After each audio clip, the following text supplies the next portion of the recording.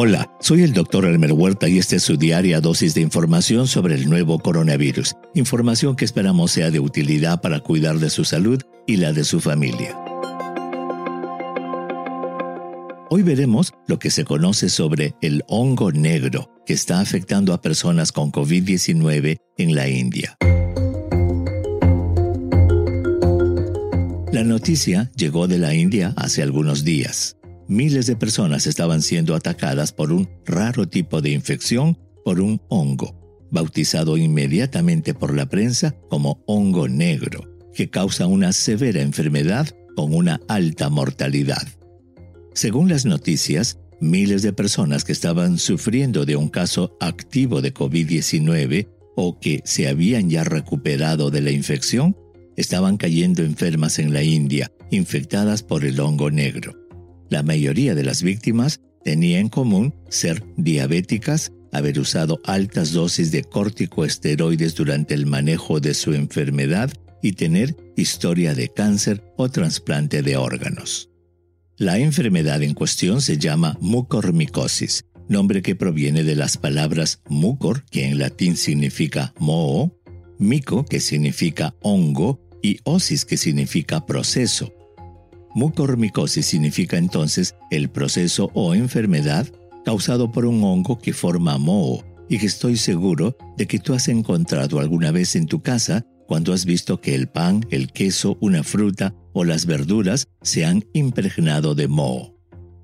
Para tu tranquilidad, te digo que esos tipos de hongos no causan ninguna enfermedad en personas que tienen su sistema de defensa normal, porque afectan solo a aquellas personas que tienen sus sistemas de defensa, especialmente el tipo de glóbulos blancos llamados neutrófilos, muy disminuidos por alguna grave enfermedad crónica, tales como cánceres de diversos tipos, recipientes de trasplantes, diabetes severa descompensada o SIDA.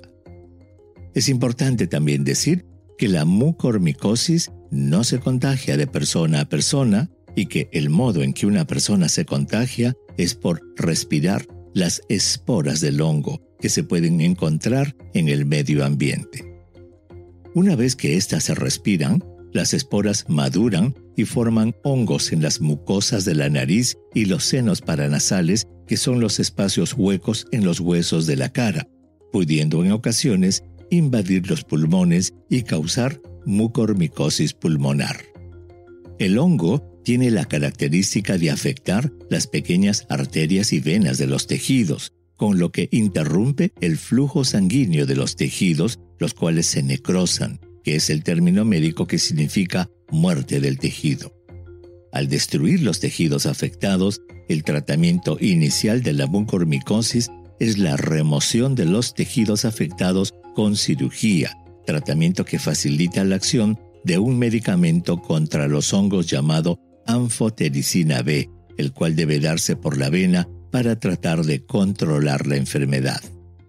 En ocasiones, la mucormicosis se desarrolla por la implantación directa de las esporas en la piel de personas con sistemas de defensa muy débil, y esa es la forma cutánea de la enfermedad. Lamentablemente, esta enfermedad tiene una mortalidad muy alta, que sobrepasa el 50%, mortalidad que es consecuencia de la afectación de órganos vitales como el cerebro y los pulmones en personas con una inmunidad muy deprimida. Por otro lado, felizmente, la enfermedad es muy rara en el mundo, excepto en la India.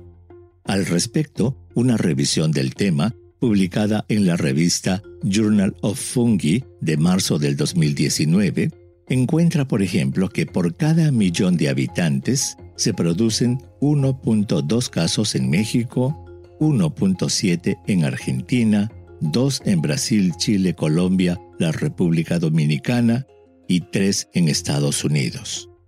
En la India, sin embargo, se producen 140 casos por 1.000.000 de habitantes, lo cual es aproximadamente 70 veces más frecuente que en el resto del mundo. De tal modo que, aunque se haya informado de 2 casos en Uruguay, es importante recalcar que no existe razón alguna para el temor en la población general. La enfermedad es muy rara y no se contagia de persona a persona. Envíeme sus preguntas por Twitter. Intentaremos responderlas en nuestros próximos episodios. Pueden encontrarme en @Dr. Huerta. Y si cree que este podcast es útil, ayude a otros a encontrarlo calificándolo y revisándolo en su aplicación de podcast favorita. Volveremos mañana, así que asegúrese de suscribirse para obtener el último episodio en su cuenta. Y para obtener la información más actualizada, siempre puede dirigirse a cnnespañol.com. Gracias por su atención. Chao.